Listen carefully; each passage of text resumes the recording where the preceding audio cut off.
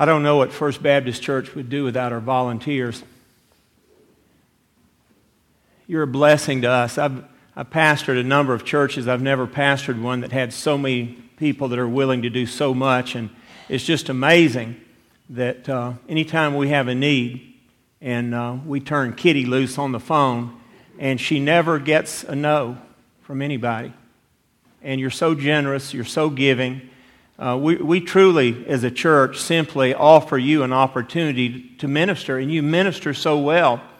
I remember when I came here, just a few weeks after Easter of 2010, I'd mentioned on Sunday night there was a group of our volunteers, and Ken Roberts and Melba and Sally McFarland were all back there after the service, and I walked up and I said, well, I want to speak to the volunteers in the office tomorrow after staff meeting if I could. Just meet with all of you, let everybody know. And those of you that knew Ken Roberts knew the kind of a dry sense of humor he had. And Sally looks around very curious, and she said, I wonder what the pastor wants to talk to us about. And Ken Roberts, without even missing a beat, said, he's probably going to fire you all.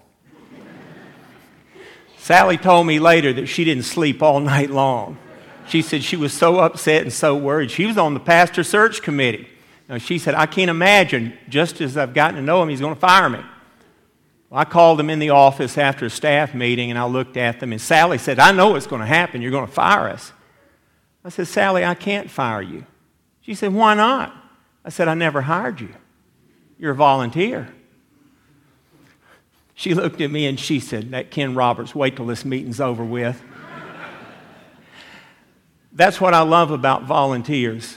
You give because you want to. But not just that, you keep giving and doing.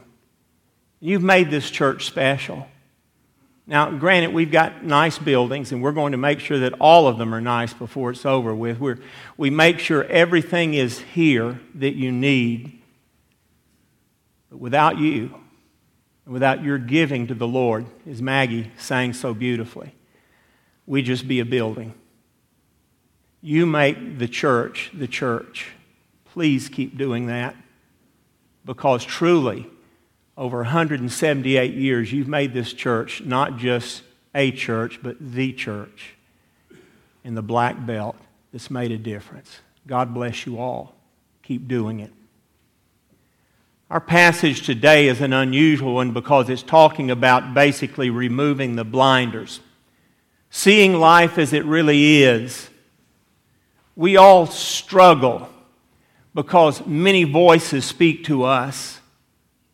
Many times we'll hear a voice and they're speaking like God, but they're not speaking from God. I've heard many ministers, evangelists, and preachers, and as I listened, what they were saying would communicate with my spirit, and I could identify that. As a young Christian, you learn the importance of this. But you also learn not to jump to conclusions when you hear someone speaking of God, especially quoting Scripture.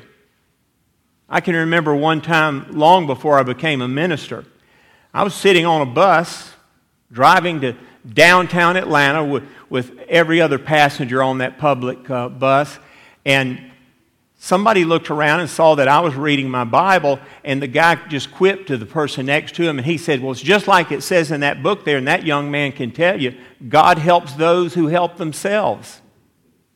And I smiled, and I said, I'll give you $50 if you can find it in there. It's not. So many people assume things about God that simply are not true. They quote Him for things He never said.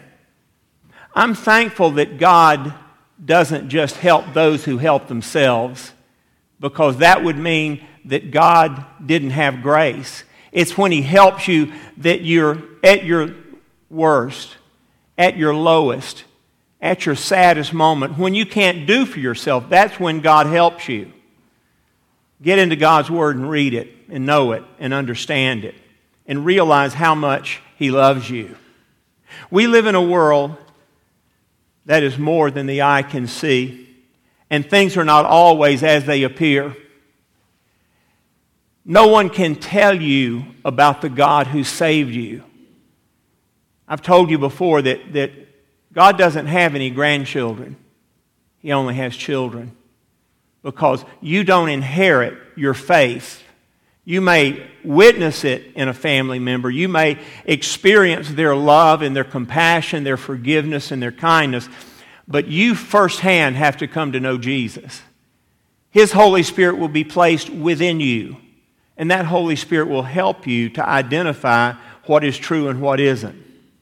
There's a spiritual realm that we cannot discern with the five senses. I've looked at people and I've thought, well, that's a nice person. They're well-dressed, they're kind, they're well-spoken. Surely they're a good person. They have a nice big Bible under their arm. It's even got their name on it. They must be a Christian. But the reality is there are many people that want to be a Christian and want to be perceived as a Christian, yet they've not been willing to make the sacrifice. Now you say, why would they not do that? It's very simple, dear friends. They're people that don't want to let go of their past to embrace their future with Jesus. They want to hold on to their past. And God never said, I'll save you 5% at a time or 10% at a time. No, He wants all of you. All of you, every bit of you. He wants your public time as well as your private time. He wants your time at work as well as your time at home. He wants all of you. Because unless He has all of you, He cannot demonstrate His power in His working. And therefore, because of that, there are many spirits out there that have not surrendered their entire life to Him. They have a private life, if you might say, one that's still in the flesh, one that appeals to their old nature because they've not really let go. One of the greatest struggles, I think, that we have in Christendom are people that think they're special and think they're good and think, I could help God with what He's doing. No, He doesn't need that. We need to surrender our whole life to Him and let Him change us. And He will use our personality. He'll use our nature. He'll use our abilities. He'll use our skills. But He determines what is special and what is good and what is great. That's the only way God can ever get the glory for all that we do. John says here an amazing thing. He says, test the spirits to see that they be of God, for there are many false spirits gone out into the world. Now that testing thing is kind of tricky because the word that's used there is the same word that Greeks use for testing metal. Because back then, just as now, many times there were coins and there was jewelry that was not real gold or real silver. And they had to have a test to determine that it was the genuine thing. In the same way, we need to test the spirits. You listen to someone long enough and see who they testify to, who they give the glory for, who they acknowledge and recognize as their Savior and Lord. Sometimes it's in the struggles of life that we really find out who we're faithful to and who we love. Sometimes as we go through the valley of the shadow of death and we pass through it, we suddenly become aware of the fact that we're short and we're limited and we need more of Jesus. People encounter His need in their life in many ways, and we have to grow. God's Word is too important for us to hold, but not to consume. We're told that the Bible is not just to be read, but it's to be processed into our hearts. It's to become a part of us. As someone once said, the Bible does not become yours until it becomes you. And it's important for us to do that. George Barna, many years ago, in a book he wrote called The State of the Church, did a survey. He wanted to find out how much Christians knew about the Bible. So he surveyed about 40,000 Christians, a stratified group all over America. Here's what he determined. 48% of the people he spoke with could not name the 4 Gospels. 52% could not identify more than 2 or 3 of Jesus' disciples. 60% of American Christians couldn't name even 5 of the 10 commandments. Boy, that's scary. And 61% of American Christians thought that the Sermon on the Mount was preached by Billy Graham. Think about that. Folks, I want to tell you something. We've got to get into God's Word. It's got to become us.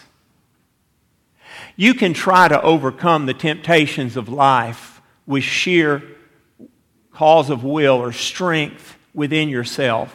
And you'll do good for a couple of hours or a day or so.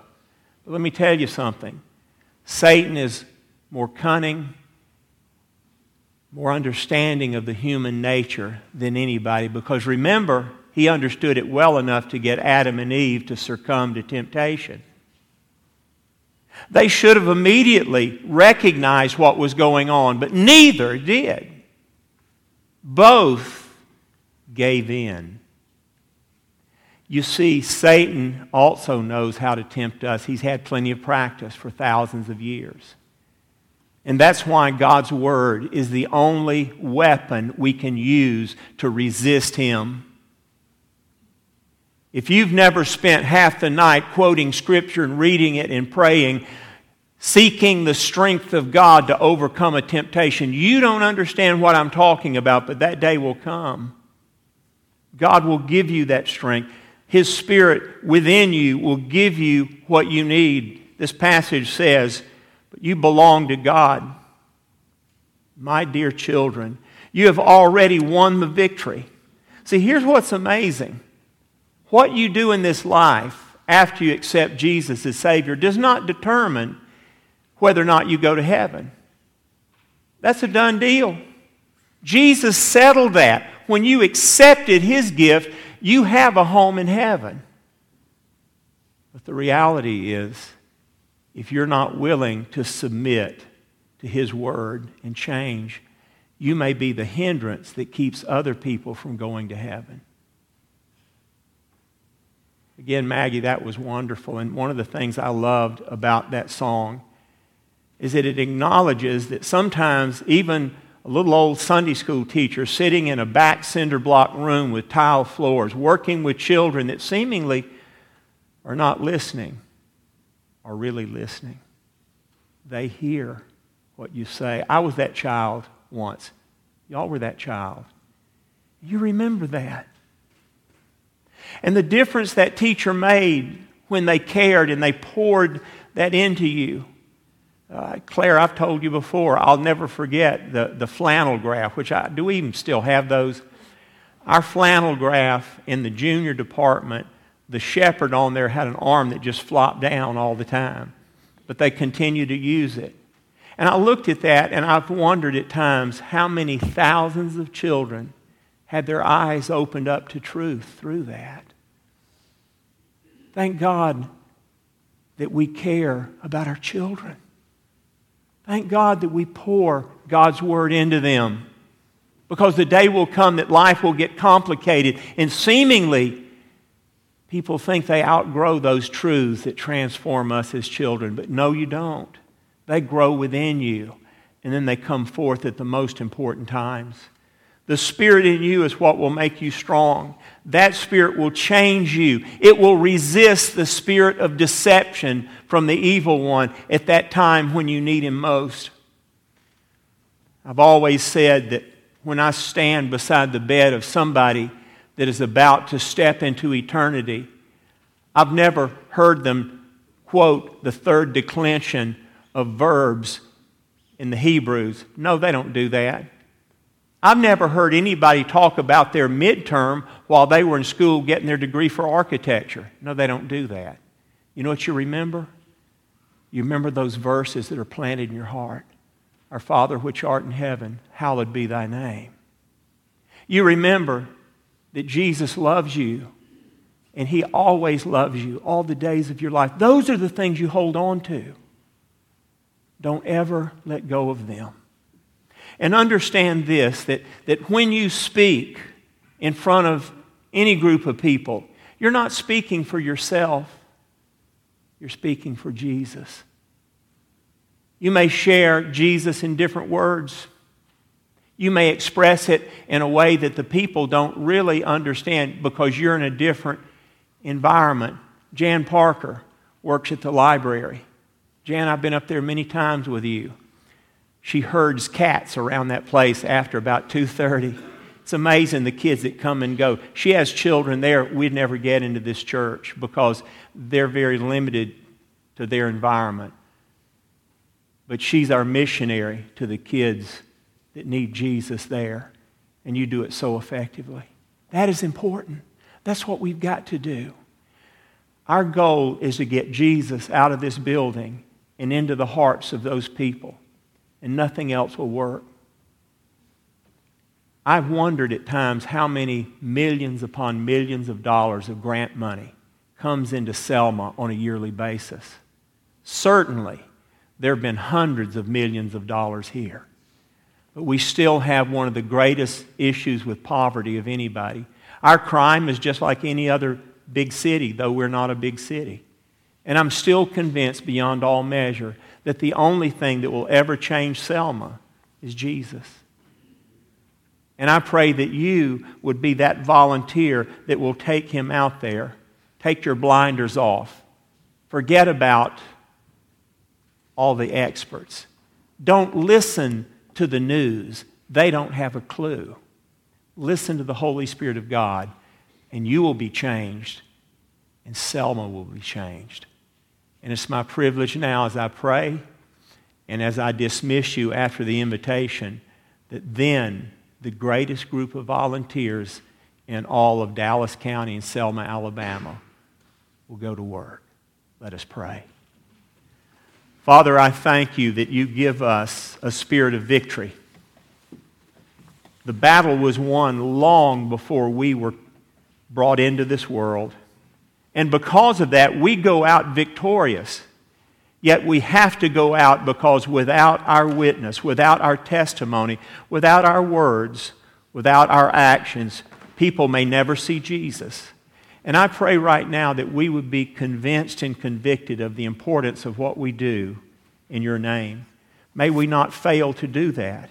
And Father, I pray that if there's one here within the sound of my voice that has not made the decision to surrender to you and accept the gift of salvation, I pray that today would be the day that that decision would be resolved forever and always in their lives. It's as simple as walking down the aisle and us praying together a very brief prayer. If your heart's convicted of sin, you're ready. And Father, if there's one that needs to come and become a part of this church and say, I can't do it alone, I need to be a part of the body of Christ, please come. Because the army of God, led out by this congregation, has done great things over the years and will continue to do that as we're obedient. Lord, speak to someone today that simply needs to be faithful. And they need to say yes when your Spirit calls. And I pray this in your holy name, Lord. Amen.